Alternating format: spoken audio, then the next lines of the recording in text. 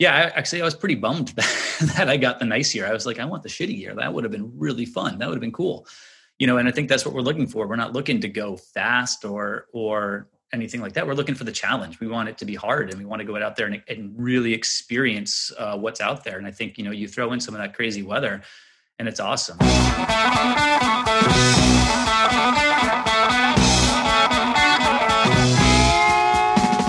Welcome to the Low Tide Boys, a swim run podcast. I'm Chip. And I'm Chris, and this is episode 46 of the show. This week, we have John Stevens on the show. He's a coach with Purple Patch Fitness, assistant race director with Odyssey Swim Run, an endurance adventurer, and a stud swim runner in his own right. Certainly. We had a really great chat with him and look forward to sharing that with you later in the show. But first, we have, I guess, I don't know, is it? It's an announcement. It's an announcement, I suppose. Yeah. So nothing bad. Nothing negative. So, don't think negative things. We started the show back in January because we were ramping into Catalina, and that was really exciting for us to be able to kind of update everybody on how our training has been going as we ramp and hear how other people are doing. And then obviously COVID hit and kind of threw a wrench into everything. And we tried our best, and we think we did a pretty good job of bringing everybody insightful swim run content that isn't really being done anywhere else. Sure, and that content was kind of focused on sort of people. Racing, yeah. Right? Like people and racing and, future events. Like Engadin was all because that race was actually happening. Now that the season's basically over and we're really not sure when events are going to come back because of COVID restrictions, we were thinking that we're going to transition the show a little bit into being more about adventures, swim run adventures. I mean, typically swim runs happen in races, but they're by no means necessary for you to go on a swim run adventure. I mean, you see Marcus and all these folks do it all the time. So we're planning our own adventure. So we're going to chronicle that journey. And as Chipper mentioned, we're going to try different formats on the show where we're going to talk a little bit. One episode might be a little bit more Lonely Planet. Like here's a cool region of the country where swim running could be pretty fun. Yeah.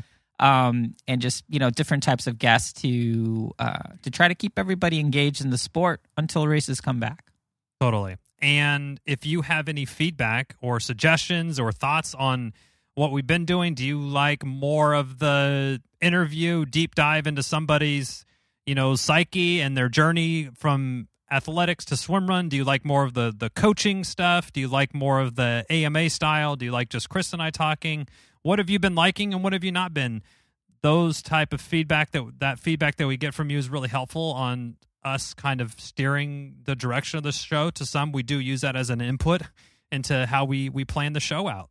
So yeah, I mean, we're looking forward to it. Races as of now are kind of slotted to take place in April. So this is kind of a temporary pivot or trial period, I guess, that we're going to be working. And then if races pick back up in the early part of the spring and we know that we have something kind of definite on the calendar, yeah, we're going to ramp, obviously be talking about what's happening in the swim run world, Yeah, I think long story short, we're just trying to keep things interesting for everybody listening. And, let us know if we're not doing a good job on that. And if we are doing a good job, let us know that as well. Little ego boost.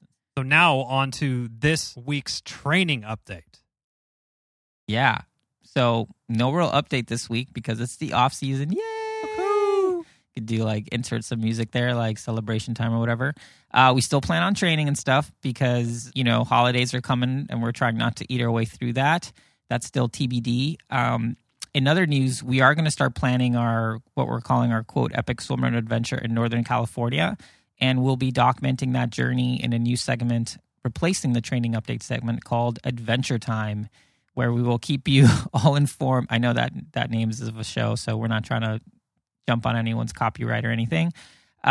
This adventure could be epic or an epic fail, but either way, strap in for the hilarity. Yeah, for sure.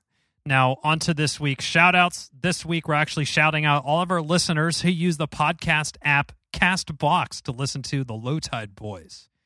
Honestly, we've never heard of this app, but a tip of the hat to our 1.5% of listeners who use CastBox. We see you, and thank you. Yeah. The only app that's used less is Android browser, which Ouch. also... Yeah. Sorry. Sorry, but hey, Droid. if Castbox is your thing, enjoy it. Yeah, and thank you. Now to the feats of endurance. Yeah, so we're putting a little bit of a pause on this segment until 2021, but we're still keeping tabs on everyone on our Strava Club and look forward to following everyone's training and adventures. On that note, we mentioned above, we're doing our own swim run adventure up here in Northern California, and we want you to let us know if you're going to be doing something fun or training for something. I know folks in North Carolina are doing adventures all the time, and in Europe as well, so we would love to hear what folks are doing and see if we can inspire a bunch of people to still put on their suit and shoes and go swimming and running out in the world. Out in the world, in nature? In nature. Where at least where we are in this hemisphere and continent is getting chillier. So I'm it adds to the adventure. It does add to the adventure for sure. Now, this week in Swim Run, powered by RaceID.com.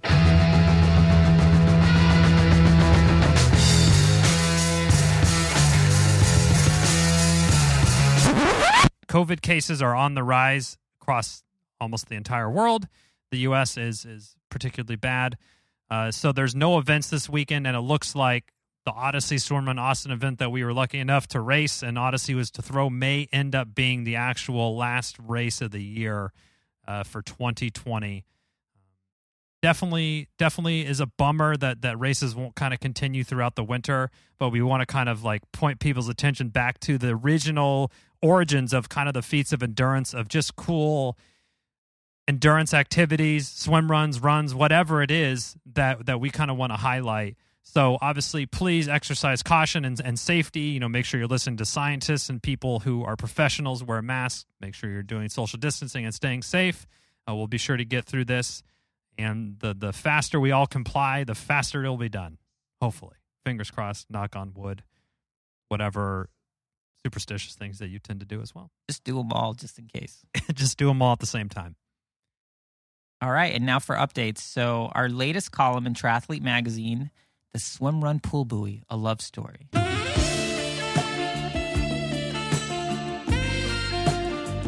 It's out on digital newsstands now. Check it out and let us know if you like it and share the love. Maybe post on your Instagram story, your pool buoy, and just tag Triathlete. Here's my pool buoy I'm in love with. Yeah, we've already been doing that, but maybe if other people do it, maybe that'll help. Yeah, that might help. It'll be we're getting a lot of impressions from pool buoy related keywords this week. So it's all about that pool buoy content. Yeah. And another actually really, really exciting announcement. We are super stoked times super stoked. Yeah. Super stoked times super stoked to announce that we are officially partnering with Odyssey Swim Run in 2021 to help promote the races. We started this goal to help grow swim run in the United States, and we think we're doing that, and Odyssey is such a natural partner, and it just made so much sense because we essentially have the same mission to help grow the sport in the U.S. So we're going to be doing a lot of cool stuff with them in 2021 and providing a lot of content, hopefully racing a lot of their races. So be sure to keep up with all that. We're going to be taking over their Instagram stories more often, providing more content, all fun stuff. So we're very excited about that note. I think that super stoked times 2 is super duper stoked. Oh. So I will second your thing. Yeah, and I'm super stoked to be super duper stoked to be working with Odyssey next year. I think it's going to be a lot of fun, and I really hope that they don't regret the decision by letting us take over their IG stories too many times. But yeah, it should be fun, and we just thank them for the opportunity. Yes. On to this week's interview. So as we mentioned above, John Stevens, the swimmer extraordinaire, is on the show. He's definitely close to being a household name, if not already, from U.S. swim runners. He's raced almost every Odyssey event. He's also a dual-sided swim runner, so he gets a bit of a look-ski on the athlete side, but then he also is doing the race directing side and the coaching. He's a 3-sided swim runner, which there isn't many of those, I will say. Coaching, race directing, athlete, all in one. He's raced many Othello events, including the World Championship. So this interview, we touched on a bunch of different topics. We kicked the interview off really cool with actually kind of like a mini race director report on how the Odyssey team thought that Swim Run Austin went. We chatted a little bit about his origin story, how he came to find Swim Run, and also his newfound enjoyment of endurance adventures that he'll touch on a little bit more in the show as well. So, of course, Chris and I couldn't help ourselves, but we try to get some of our nagging off-season training questions answered by a coach, as we tend to shoehorn those in whenever possible. It's all about getting free coaching. It's all about, we're going to piecemeal together some coaching plan from 7 different coaches. I'm sure it'll be super effective. And yeah, there was a lot of good stuff in this interview. You're definitely going to love it. Yeah, enjoy it. John Stevens. He broke a paddle from swimming because he's such a beast.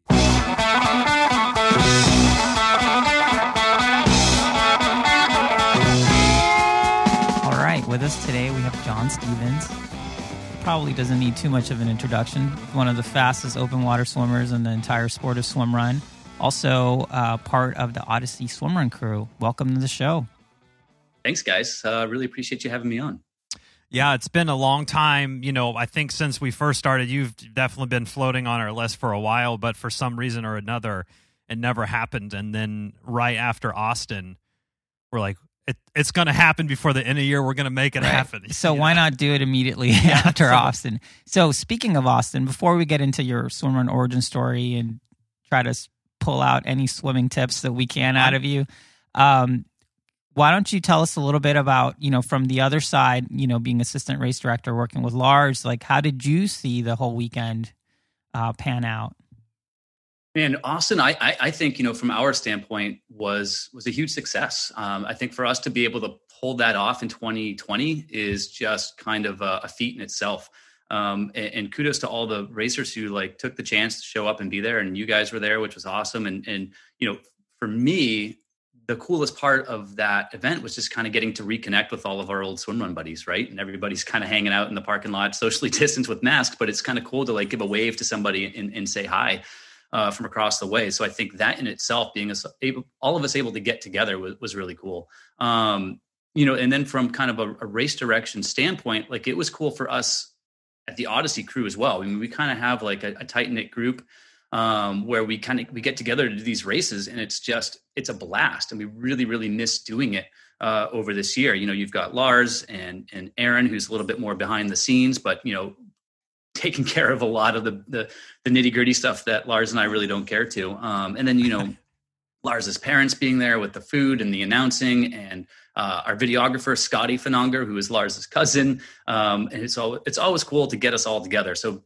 just kind of showing up in Austin and everyone coming together, it was really cool. And it was neat to see how we all kind of fell back into just we're putting on a race mode, and it's everyone kind of plays their little role, and we get there and Aaron just kind of hunkers down and got the finish line, start line set up. We were trying to figure out protocols, where it's all going to go. And, my favorite part is when Lars and I kind of sit there and say, all right, let's go set this course. We've got the map, and this was kind of a thing on the Facebook page that came up before, and we mentioned it at the meeting, where we've got a map that we put out ahead of time. But, you guys have seen the map. It's a little cartoony in a sense. So it's not an exact map of what the race is going to be. And, to be honest, I don't know if we've ever really had an Odyssey race, or even when it was Swim Run USA race, where the map comes out and that ends up being the course exactly. It's always fun to kind of get out there on the trails and be like, oh, you know what? Actually, check this out. This way it looks like it'll be a little bit cooler, a little bit better. And we kind of sort that out as we go. So, for us, getting out there and just getting on the trails and getting out there and start hanging flags and see where the course setup goes is really kind of a cool, fun thing to do in the few days before that. Our plan this year, as it always is most races, and this one was no exception, was to kind of get out there on Friday, get the course set, and then Saturday, take care of the small things get aid stations going, get that stuff out there, get that set up. And then, Lars and I had a plan to where we were going to, we had our swim run gear, we were going to put it on, and we were going to do kind of a run through for the course, make sure it flowed well, make sure everything was marked well, and just kind of give us an idea of how long it would take people. Yeah. But is all, often part of setting these courses is we get out there on Thursday and things just aren't quite as they seem. Oh, that trail doesn't actually go where we want it to. or we find a better trail or a better, maybe the swim exit. This year, you guys remember some of those swim exits were a little bit gnarly, swimming over some trees and trying to get out on some of those rocks, and a little bit mucky.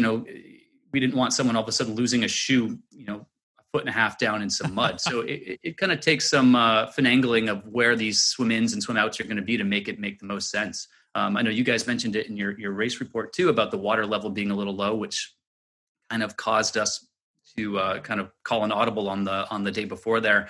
And we had to do that with mostly the short course, but a little bit with the long course. And I think the woman at the Girl Scout camp who was helping us out said the water level was like 20 or 25 feet below. Wow. That's crazy. And you could see it on the rocks too, though. So you could really kind of get an idea of where there would be a lot more water on other years. So as a result, some of the swims obviously end up being a little bit shorter because the water just isn't there. It's just kind of the way it is, and that's just kind of what happens with this. And we ran into some little tangles here and there on Thursday getting the course, or Friday getting the course set up. So then we kind of ended up having to get back out there on Saturday and set some more. So we never actually got to run through the course, which was kind of a bummer. But we go through this thing on all day Friday, all day Saturday, and it's Saturday gets tricky because it's packet pickup. This year we added a 5K race, which actually ended up being a little less than 5K, and a kids race, which was really, really super cool. And hopefully we can kind of keep adding those things to other races. But the day before the race gets so busy that you just kind of end up running out of time. And it's one of those, you just kind of keep doing things. And eventually, it all seems to come together in the end, which it did this year. Even actually, you guys remember kind of that long swim or long run that kind of went through like the middle of the park there. It was kind of twisty and curvy. And, my big concern was that we didn't mark it well enough. So actually race morning, right as the race went off, I actually went back onto that trail and ran through it again to try to put some markings up and make sure that everyone was going to go the right way. And actually, that said, we did have a group of people that did go the wrong way on race day, which was kind of the only hiccup that I think that we ran into. There was one turn, and it was, it's, as we say, it's got to be heads up racing. And we flagged the shit out of this turn as best we could so people wouldn't miss it. But you get running down one of those trails, and it's pretty easy just to kind of keep going. And what happened in this case, I think, is we had one person or one team that took the wrong turn, and a group of maybe 8 or 10 people kind of went right after them and followed. And that's the hard thing with swim run, right? Is you're trying to follow these markings, but if you see someone go the wrong way, what's the right way? You got to kind of have to make these split second decisions.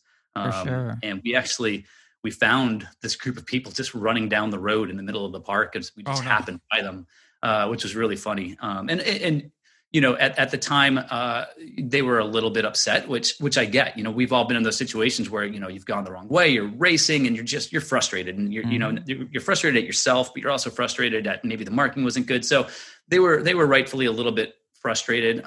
Thankfully, they came up after the race and apologized profusely and said, no, it's our fault. Like, we really should have seen the turn. And, I apologize too. I probably should have put a turn sign there, but it didn't happen. But, if that's the only hiccup we have in a swim run race, then pretty good. That's great. And we found them, we turned them around, and they got back on track. And, and kudos to them for kind of shifting that mindset from, oh shit, we're lost, we don't know where we're going, and we're really pissed off about this, to be like, okay, no, let's get back into this race and have fun with it.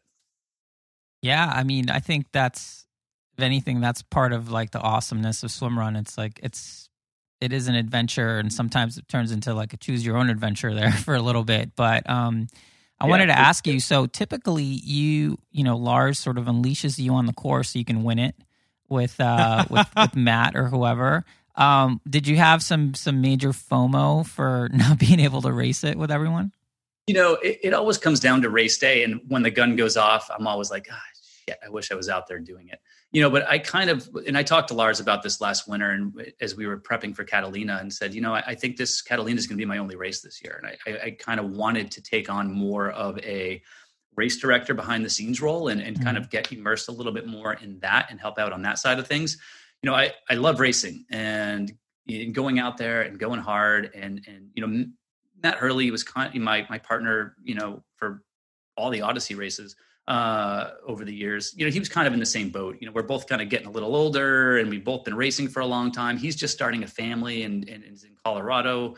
with his wife Lauren and their new son. And so, both of us kind of had this like, we're not really into it this summer type of vibe, and it was more like, I'm at a point in my life where I'm more into the adventure type stuff, and kind of getting out there and doing these kind of great big epic things because they're fun and they're cool to do, as opposed to like the stress and the anxiety that goes along with racing and getting ready for that.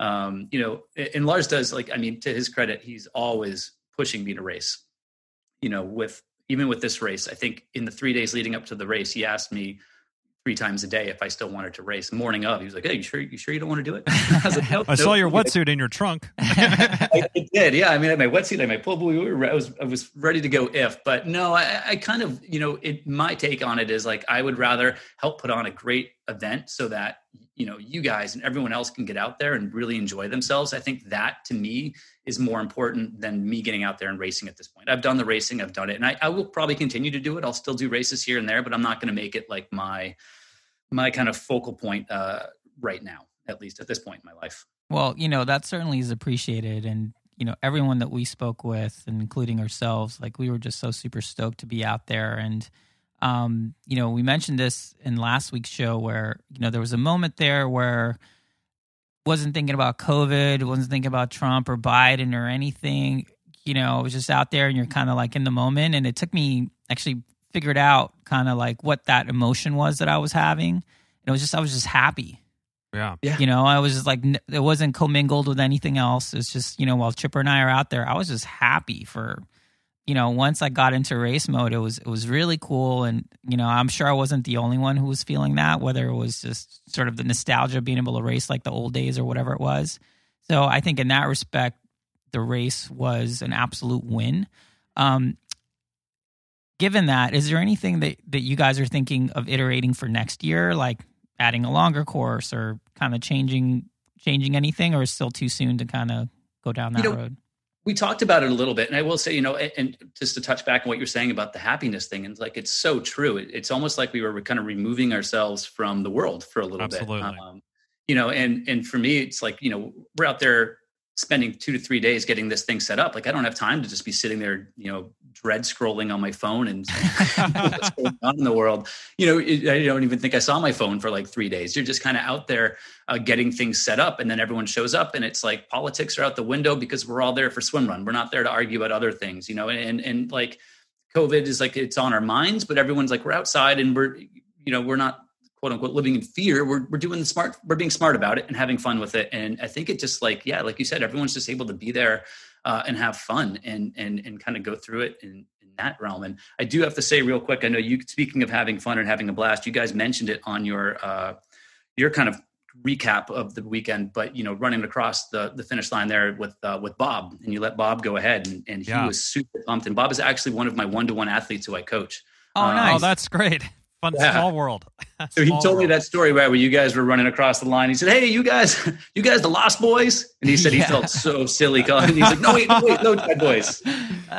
Hey, well, the thing is that because we keep it so loose, it's like you could have been joking and we didn't really know, because that would be funny, because we do get lost, or we have had that. Oh yeah, I mean, that's race. Totally I think my answer was like sometimes.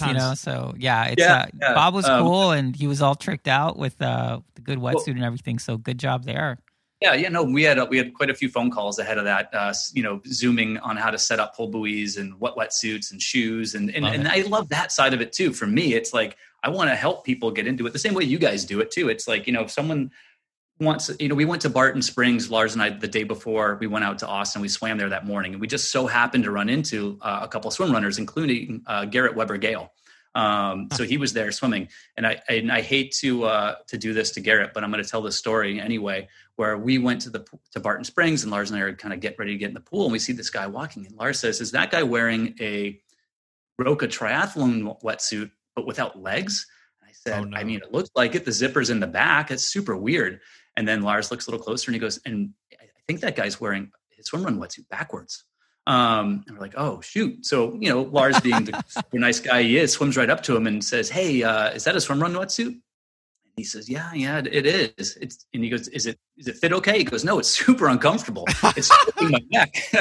And Lars is like, "Yeah, you've got it on backwards." And he's like, "Oh, shit, okay." And I honestly, I think that's probably a common thing for swimmers and triathletes getting into it. But, he flipped it to his credit. He was like, I didn't know. And we're like, yeah, why would you? So he flipped it around and put it back on. But it's like this idea to help them. And actually I ran into another Purple Patch athlete who just happened to be at Barton Springs that morning. And he was having problems with his pull buoy. So, I love Jesse Thomas. What's that? Jesse Thomas was down there for some reason. Yeah, right. One day we'll get there. But anyway, I got a little off track there with that story. But back to your original question on the course for next year and what we have in mind with Austin. With any race, as soon as we finish up, we want to take a look at what worked, what didn't, what could we do better, and what could we do differently. And if different isn't going to be better, then we don't need to do different. But if anyone's ever done the Casco Bay race, that race has been different every single year. Yeah. And I think that is a really cool aspect of that, is that you can go back and do Casco Bay and never do the same course twice. So you're doing a different race every year. So it's, instead of kind of going like, well, I've done that race, I've done that course. It's like, oh, what's it going to be this year? What islands are we going to go across? Are there any docks we're going to jump off of? What's it going to be? And Austin lends itself really well to that. As you guys saw running out there, there's just an endless number of trails that you could take, and the water levels could be a little different. So if the water level's high, we could kind of really mix things up. And I think that's the idea, is like, we'll take a look at it and see what makes sense. Maybe we add a little bit of distance to it. Maybe we do the course in reverse. Maybe we add some different trails, some different swims. There's kind of just endless possibilities, which is what helps make that Austin Swim Run and Pace Bend Park a really cool option for a race. Yeah, I mean, just alone, if the river was more full, it would be a totally different race, because it would have added probably a K total of swim distance to everything. Maybe more currents, navigate. Maybe something else. And just the water level alone can totally change it. Yeah, 100%. And it's funny because we have that same thing with some of the other races, right? Like Casco Bay, high tide, low tide, you could be running a swim bar, you could be swimming across a sandbar. You just don't know. And that's kind of the cool thing about it, is it's going to be different every time. And some of those swims in Austin, we had ideas of where we were going to swim in, and we'd go there and it would just be completely bone dry, and the water would be like a couple hundred feet, further away, and there was just no way to get to the water. So it's like, ooh, well, let's backtrack and try to find another way to get to the water. I did appreciate the aspirational flags just kind of up on the side of the hill, like, eventually make your way up here, and however you want to get out is kind of your own choice. And we did have a couple of those. Run. Yeah. That's Swim Run. Yeah. Yeah. It's just get out where you can, if you can. Good luck, and when you do, it's over this way. Well, and I think what you just mentioned really can't be overstated on how Swim Run is just different from triathlon, where for the most part, you can set your PR or whatever distance, except for a race. There's races like Wildflower, which is like, oh, whatever your long course Wildflower PR, like, you can't really compare that with any other race. Rest in peace, Wildflower triathlons. But Swim Run is kind of the same thing. So going back to the same race, it isn't like, oh yeah, well, I've already done this and I know what it is. It's like, it's just, depending on the temperature. I mean, you saw that with some of the Atala races, where last year Cairns was like crazy storm, and this year it was like perfect and sunny and nice. Right. And I think that's one of the, I mean, for me, it makes it really attractive, because it's not like when we go back next year, it's not like we can just rest on our laurels and be like, oh yeah, we did that course, we know everything about it. It's going to be a completely new experience. Yeah, absolutely. And I think that's the cool thing, is you can go back and you can't go back and be like, I know where the turn is. Like, no, you don't. We probably changed it this year. So you might want to have a heads up. And we've had to make that point pretty clear, especially at Casco Bay. Be like, hey guys, listen, in past years, we may have gone this way, but we're not this year. So just keep that in mind. And, and it's funny to see people kind of go out like, oh no, we're training the course, and be like, you might be training on the course, but it's not the course. Right. Yeah. That's pretty funny. Well, we appreciate that race director sort of retrospective that you provided for us. That was great, and it's great to hear on both sides, on the racer perspective and on the behind the scenes race director perspective. There was so much continuity and parallels in terms of success and everyone having fun, and it, quote unquote, kind of just, you had, somewhere between, if you're Marcus or Bronwyn or the Boston Red Sox, somewhere between like 2 hours and 50 minutes and 4 or 5 hours to just check out of everything that was happening and enjoy being outside and in nature and putting your effort out there and doing the best that you can. and mission accomplished on that. And we're so happy to do that. And I'm so glad we could, and I think at this point, one of my favorite things about Swim Run is being there at the finish line and watching people come across, because everybody is finishing with a huge smile on their face and is so happy. Yeah. No one cares about time. Pretty much no one cares about place. And just everyone's like, holy shit, what did I just do? That was awesome. And so just to see that on people's faces again was really, really cool. Yeah, totally. So let's rewind, turn back the hands of time. And where does John Stevens get this magical swimming ability? Your father, Aquaman, potentially mom, Little Mermaid. Where does this come from? They did throw me in very early, I will say that. No, I grew up swimming. It was just that was the sport that, I chose. It was kind of the path I took. I like every little kid was soccer, baseball, all the other things. And swimming is the one that kind of just kind of stuck. And I think maybe it was because I really sucked at those other sports and I was kind of okay-ish at swimming. Maybe it was the reason for it. But, I swam through high school and then went on and swam at college at the University of Miami in Florida, which, speaking of rest in peace, no longer has their men's swim team anymore. Actually got cut while I was there. Ouch.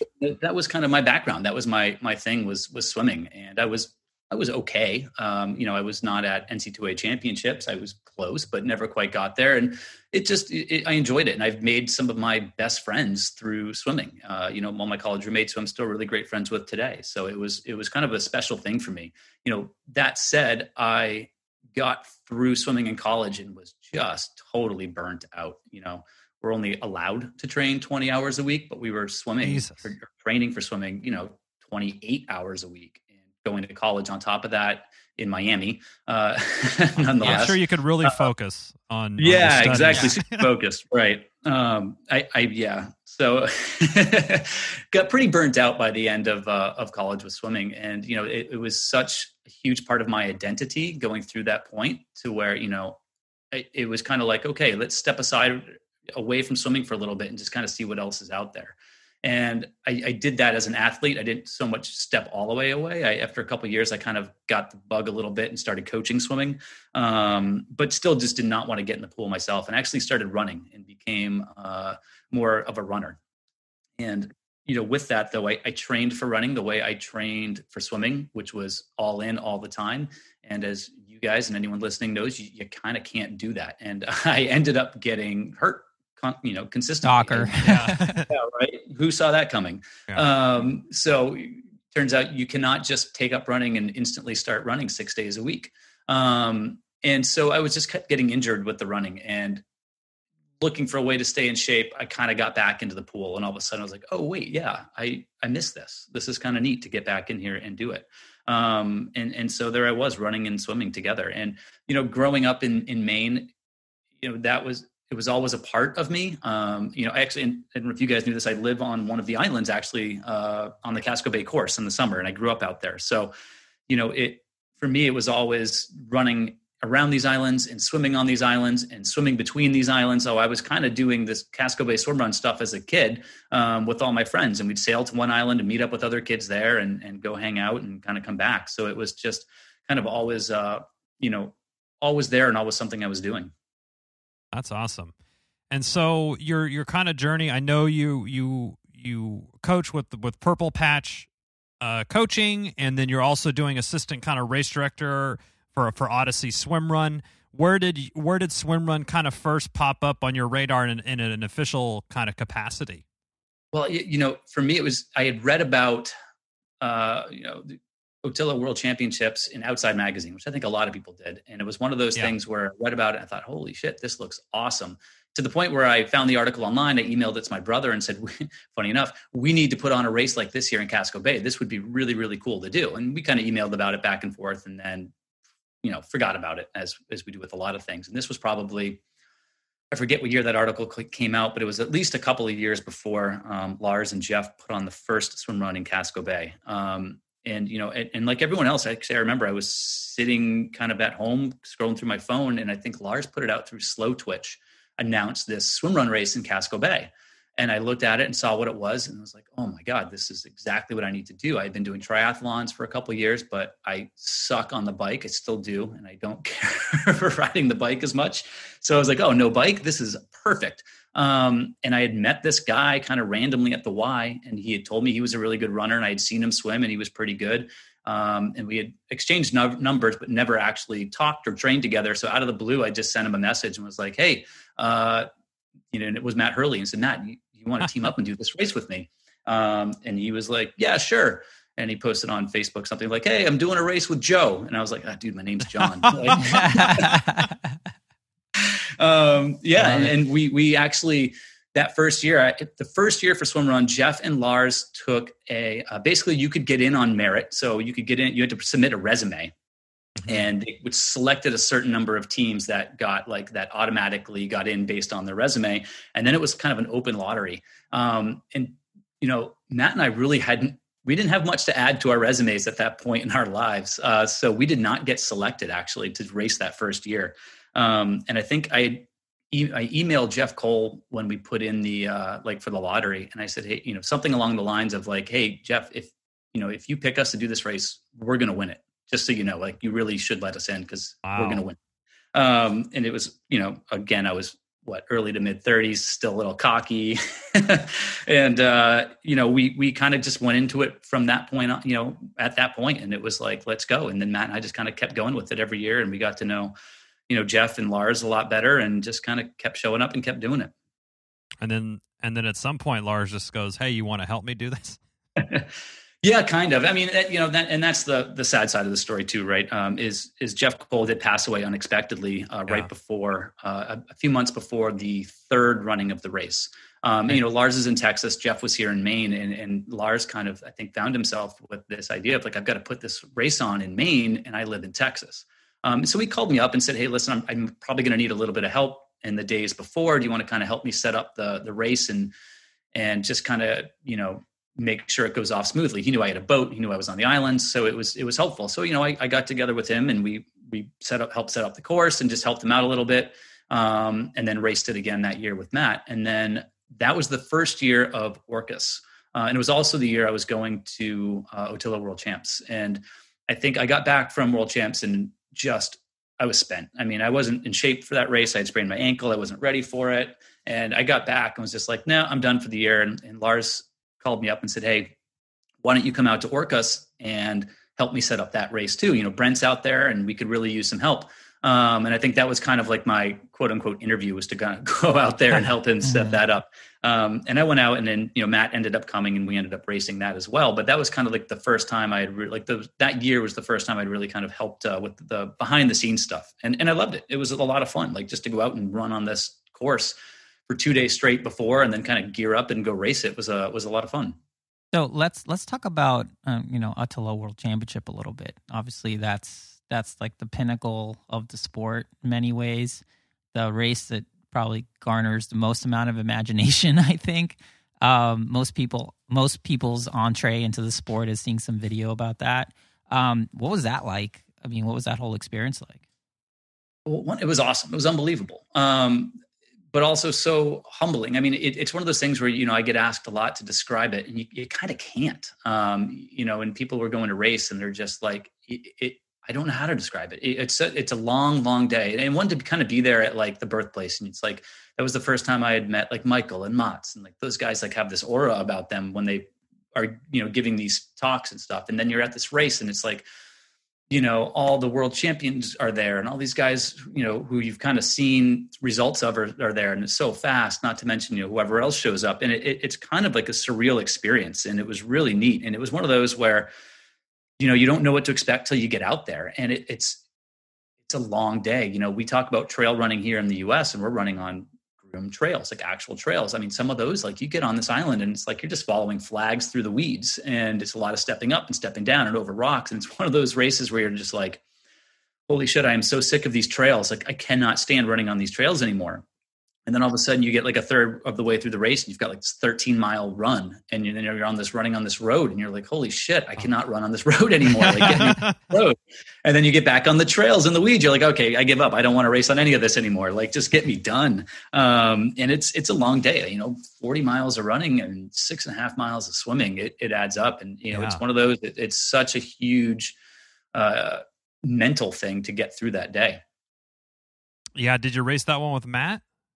No, so that was the plan. Is Lars kind of had arranged for the winners of Casco Bay to kind of get director's choice entries. So that the first year I did it was 28. The year I did it, actually, I've only done it once, was 2018.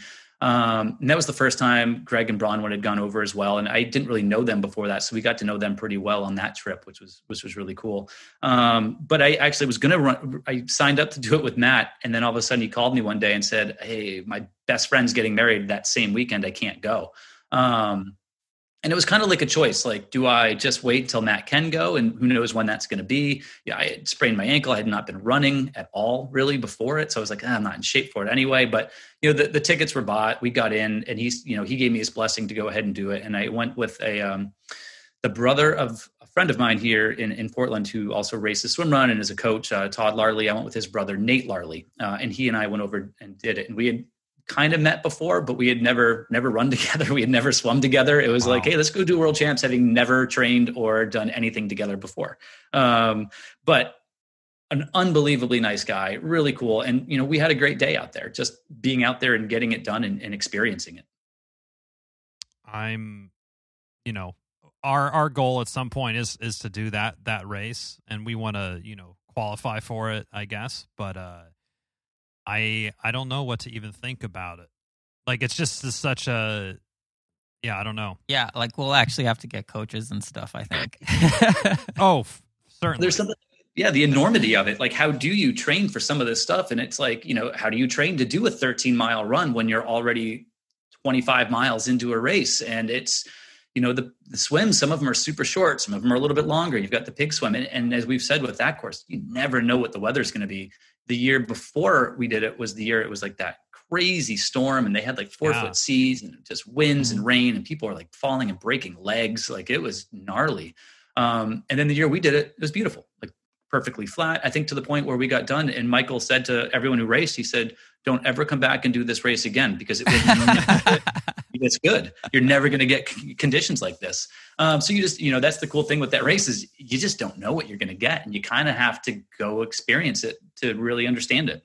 And it's one of those things, and I think this is what we keep saying with Magic a Swim Run too. It's like when the conditions are gnarlier and more gritty, that's just kind of where swim runners thrive. Right. Yeah, I was pretty bummed that I got the nice year. I was like, I want the shitty year. That would have been really fun. That would have been cool. And I think that's what we're looking for. We're not looking to go fast or anything like that. We're looking for the challenge. We want it to be hard, and we want to go out there and really experience what's out there. And I think, you throw in some of that crazy weather and it's awesome. I've had training days where we've ended up kind of in Casco Bay in the middle of Hussey Sound, and there's like 10-foot swells and a tide ripping out, and like, I'll have the biggest smile on my face because I love it. Like, you're just out there in nature, just getting beat up and tossed around and making your way through it. Yeah, I don't know what swim particularly that is, but Chris and we did it 2018 as well. And there was, I think it was a longer swim. I don't think it was supposed to be over 2K, but for us, it ended up being with all the ping pong, all the, what's that called? Pinball machine, pinballing back and forth, swimming all around. But at one point, Chris stopped me during the swim. We're in the water, and he goes, "Are you sure we're going the right way?" I'm like, "I'm pretty sure I see a flag up there." And he goes, "Well, there's people running over there," and they were up on the shore, like 100 feet away, up running. Yeah, just like traversing, just running on the shoreline. And I'm like, I think this is supposed to be a swim, and I think we're supposed to finish there. So let's just keep going. Yeah. So a footnote to that. So I can't touch my eyeballs, so I can't wear contacts or anything. So I was basically relying on Chipper for 20/20 vision for all swim exits essentially. And yeah, we're in the swim. I was like, this swim seems super long. It was. And yeah, and I'm just, in the back and just kind of looking around, and I see these people, and I was just like, I'm just gonna stop them real quick. We're like in the middle of this bay. But yeah, I think I know the one you're talking about, and that is the Hussey Sound. So it goes from Peaks Island over to Long Island, depending on the year in which they're going. And I do remember that one. That's where the short course and long course kind of met up to, and there were just a ton of people swimming across, and the tide was ripping in, so pushing you from right to left.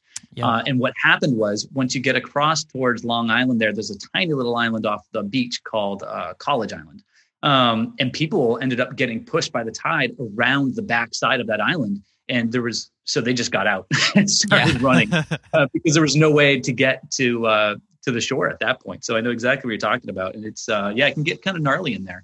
And, that's the fun part with the swim runs in the ocean is now you've got to play with tides and currents. Yeah. And all that. And honestly, that's what I regret the most. So going into Casco, I'd been doing a lot of open water swimming in the Bay Area. I was pretty familiar with tides and stuff, but for some reason I didn't even bother checking what the currents and tides were.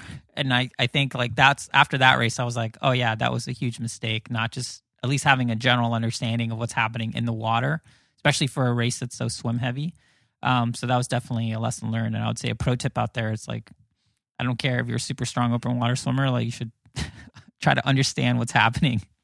Oh, absolutely. And it's one of those, I try to say it in race briefings sometimes, especially for Casco Bay, like heads up running, but heads up swimming. Like take a look at those lobster buoys out there. What direction is the water going around them? And are they moving in any which way? We did the swim run in Boston Harbor in 2019, and the first swim was it was a mile swim right off the bat, which is not crazy. And we figured, okay, it's going to take like the faster people, maybe like 20 minutes to get across that swim. It was maybe a little less than a mile. So I was at the exit of that, and I was waiting for maybe like Greg and Bronwyn or my brother and his teammate were college swimmers. So figured they might be up towards the front too. Yeah. And 20 minutes comes and goes and I can't see anyone. 30 minutes comes and goes and I can't see anyone. No. You're like freaking out. I mean, there was a massive, massive current ripping through there. And if, you look at some of the Garmin stuff GPS tracks of people swimming that swim, and it's like way out and then they come back in. So you just never know with like those currents, like how it's going to affect the day. What happened with that race? I have a dream of doing like a documentary episode Post-mortem. Where we're like, hey, the race that only happened once, but why don't you tell us a little bit of like, I mean, it seemed like a cool idea, Boston Harbor, the whole thing. But yeah, it looks like it just like, I don't think it's happening again, right? Never say never, but Boston was tricky because it was supposed to happen in 2018. And then with Jeff passing away and some other things, like it didn't make sense to do it that year. So it got bumped to 2019. And then, Boston's a big city. It's not like we're out working in a small community with people who are really excited and wanting to, like, hey, come run across my front yard. This is great. It's a big city and it's hard. There's so many different entities involved in that area between like state police and state parks and city police and Coast Guard and harbor masters from like 3 different places. And also, if you guys can't tell, we put on our races. We tend to do that where one of us lives. So we kind of have an idea of it. And I'm close to Boston being up here in Maine, but like I had actually never even been on the Boston Harbor Islands. So that was one of those typical, like we showed up 2 days before, we rented this dinky little boat and head out to the islands and we started setting the course. And we were just like, from what we had seen on GPS maps. And it's like, this isn't going to work. And we basically spent that first day just kind of going island to island, making a course because we hadn't been out there. We didn't know what to expect. And that's the problem with trying to make courses is someone can look at it and be like, well, look at my GPS map. It shows that you could probably do this, this, and this. And you just don't know until you get there. Mm-hmm. And so we ended up having to lay that course the day before, plan the course 2 days before, and then actually lay it out the day before. And then the race kind of went off on race day. And aside from that first swim with the currents, it wasn't an awful day. It was good. People had fun. We had people out there. The Coast Guard was on board. It's just one of those, like, for whatever reason, people weren't super excited about it. And it was just logistically a hard thing to pull off. So I'd like to see it come back because it was a cool area. It was a cool thing.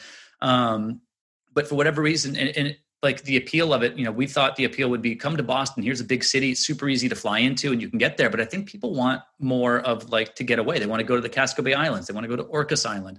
Upper Peninsula in Michigan, or even like Pace Bend. It's like, we were in Austin, but we're not in Austin. Yeah. It's 40 minutes away and you don't feel like you're in a city. So that it kind of tends to lend itself more to the swim run vibe of we're kind of just out there in nature type of thing. I think you totally nailed it. And that's, I think, what Othello does pretty well as well, especially with like Catalina.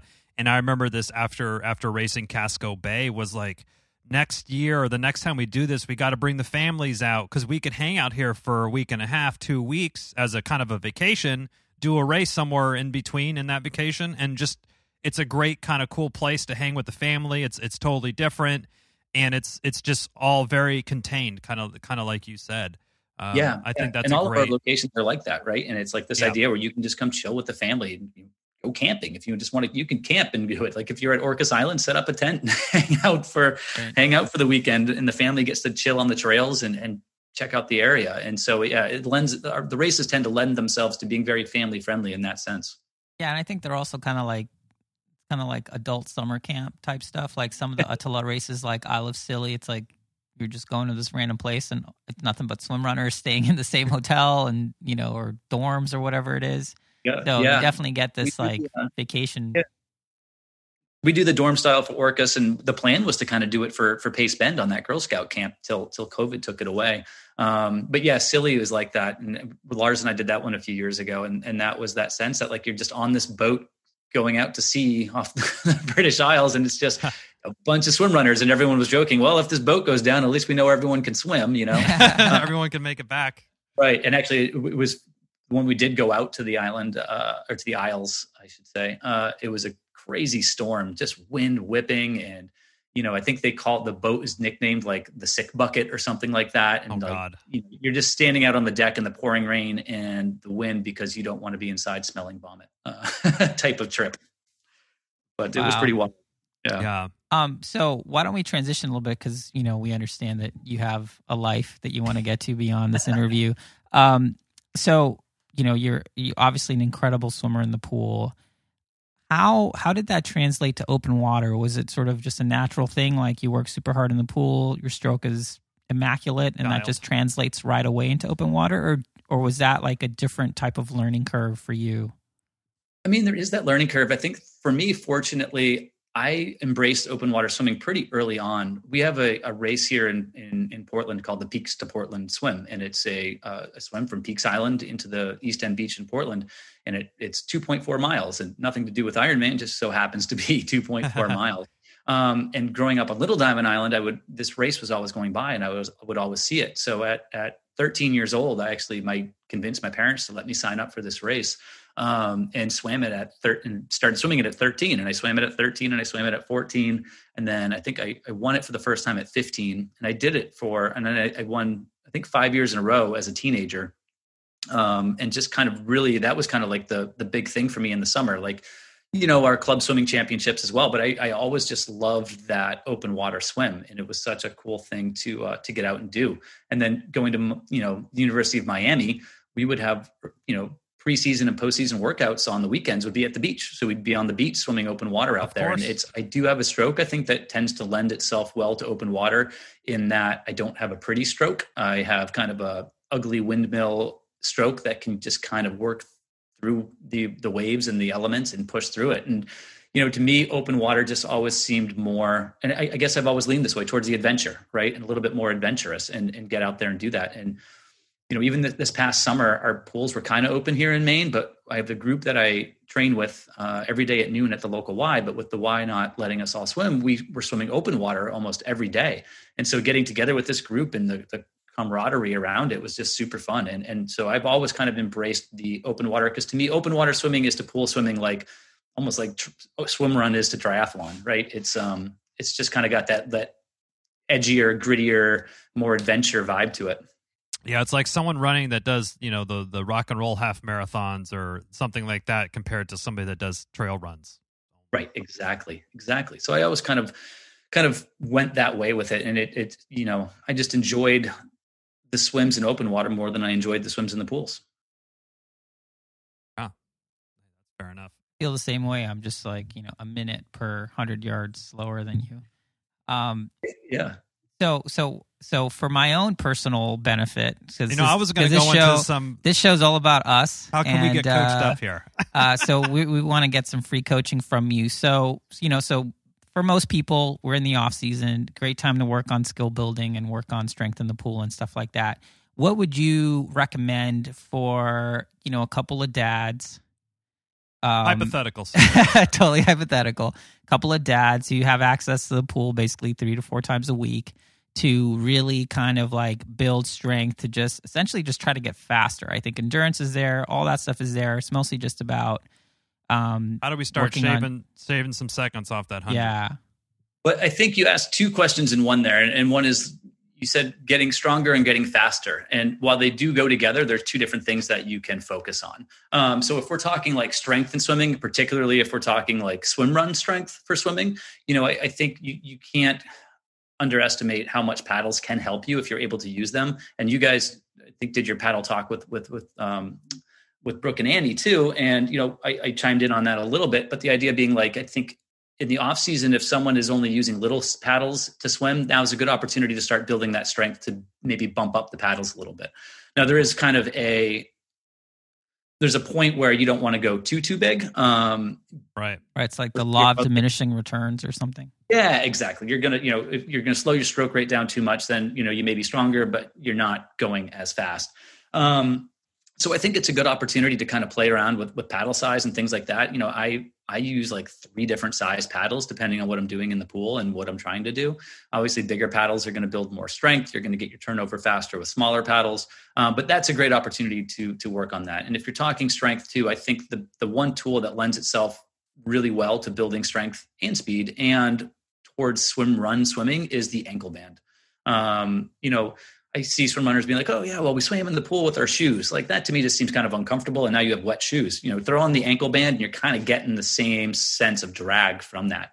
And it, when you're first starting out with the ankle band, you can use a pull buoy with it too, just to kind of help with that body position, but eventually build up to it. And, when you're talking speed, I mean, you're training to go fast. So train fast. It's this idea, like you said, the endurance is there, you can swim a mile.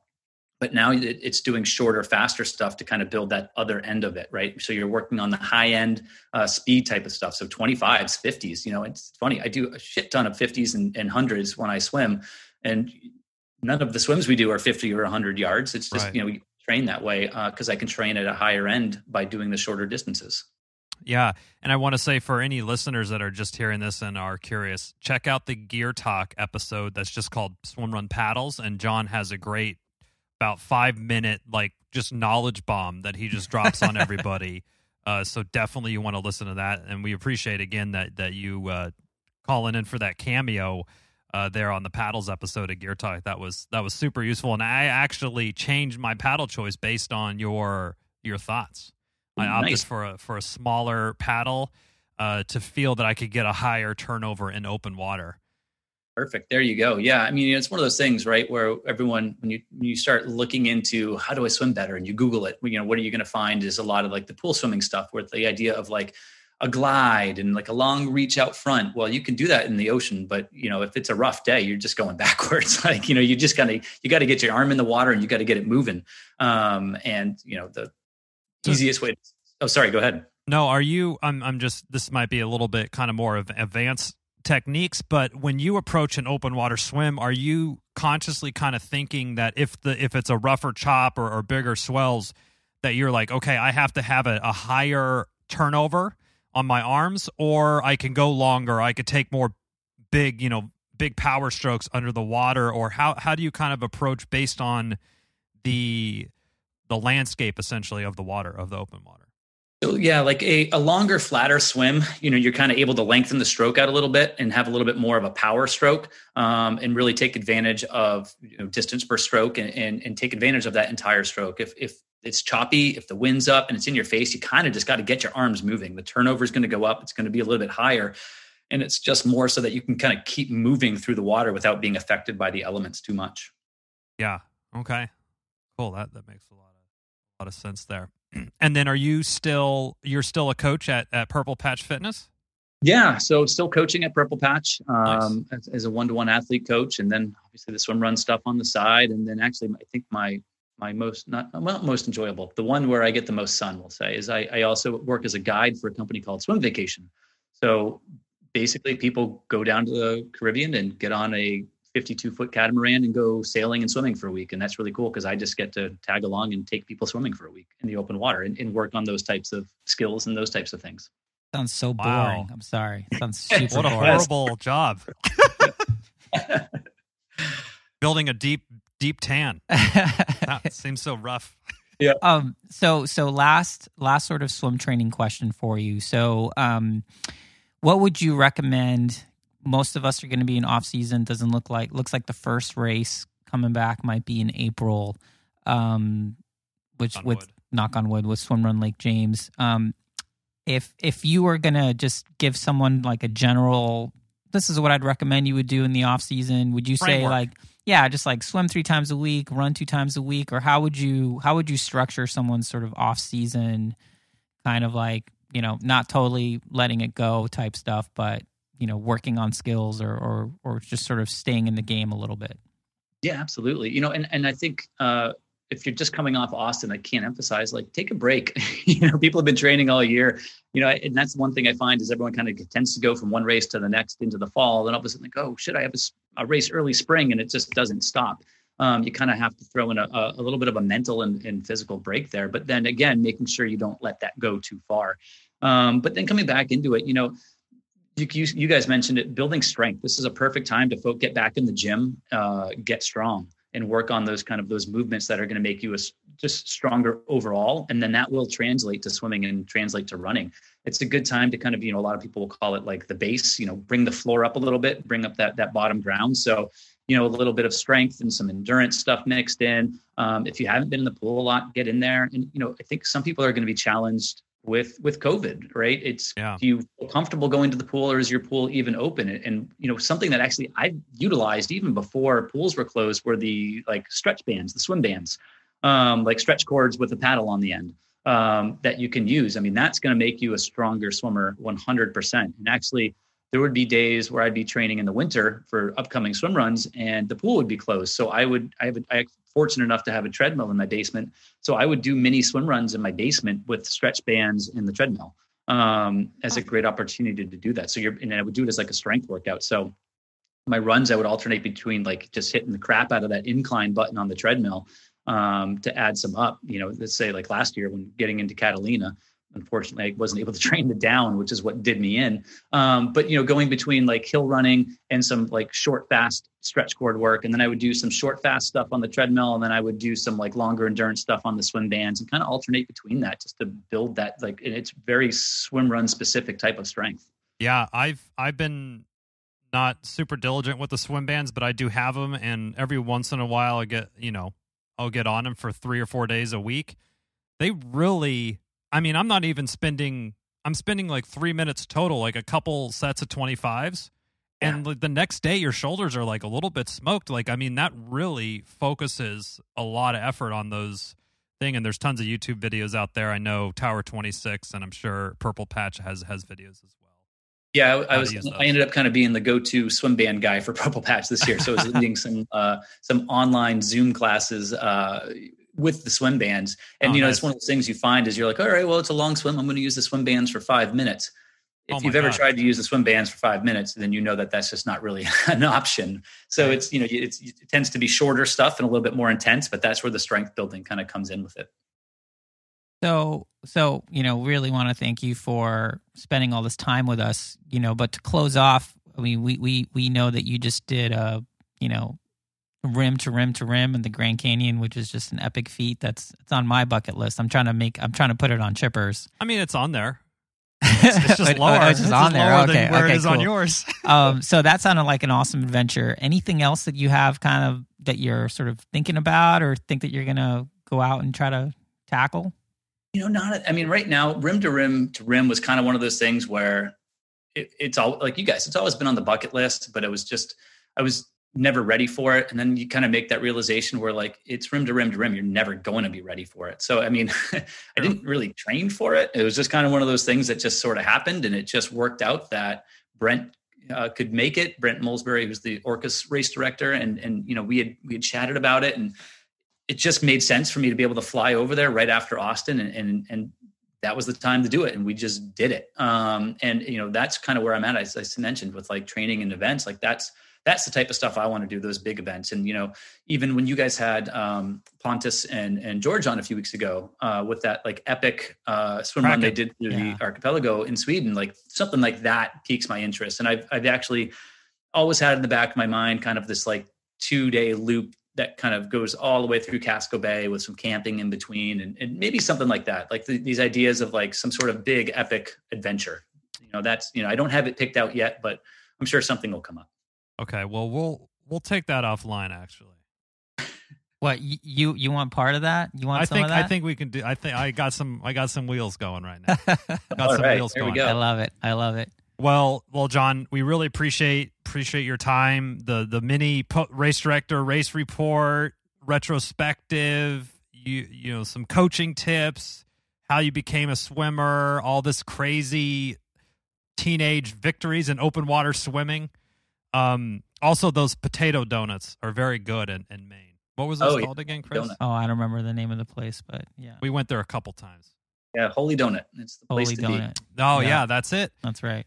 Well, yeah, I unfortunately live like right around the corner from there. Oh, yeah. We filled out a frequent flyer punch card in less than a week. We'll just put it that way. Well, John, it's been great having you on. Probably won't be the last time. We might hit you up for some more swim knowledge bombs later. But absolutely, yeah, and thank you guys. And I also wanted to say, you know, thank you guys for what you're doing. And you know, you guys are out here just screaming swim run from the rooftops, which I think is awesome, and getting it out there. And you know, we saw an increase in people at Odyssey because you guys are out there pushing swim run. And you know, and I think we're all on the same team. I think anyone doing swim run in the U.S. is on the same team. Is we just want more people to do it. I don't care where you're doing it. I don't care how you're doing it. Exactly. Just we get more people out there doing it. I think that's awesome. Yeah, I mean, and I'll just totally. You know, from our side, it's really been great. I mean, at some point at the end of the year, we're going to do a fireside chat where we're going to sort of make a fire, geek out about all this stuff. But yeah, it's like, you know, we are all aiming towards the same purpose. We all want to grow the sport in the U.S. and we all want to grow in an inclusive way that's welcoming, where the races are hard, but you know, everyone's finishing with a smile on their face. So it's great for us to work with you guys. And I mean, we love that so many people showed up at the race, and that so many people on the course were like, hey, you know, we listened to all your episodes. If we're like, we're sorry. Yeah. We're sorry you had to go through that. But yeah, I mean, it's super cool, and we're really looking forward to next year and racing more Odyssey events and doing more adventures. So thank you for everything that you do for the sport. And we'll see you out there. All right, thanks guys. Sounds good. Cheers. Thank you for listening to the Low Tide Boys, a swim run podcast. Make sure to subscribe wherever you listen to your podcast and leave a review on iTunes if you're so inclined. You can also sign up for our newsletter at lowtideboys.com. That's boys with a Z. And check out our meme page at The Low Tide Boys on Instagram. If you have any questions or suggestions for the show, drop us an email at lowtideboys@gmail.com. We'd like to thank Writing Easy Records for our show music, and of course our wives for their support and tolerance of our swim run activities, hobbies, and other bullshit we do. Finally, you can support our efforts on Patreon. Until next time, get out there and go for a swim. And then a run. And then another swim. Then another run. And then another swim. And then run to the finish line. And just keep going until you're done. Yes, or until run you to cross the finish line. Or run to the car. Or run to your car. Somewhere. Just keep running. Peace. Only happiness.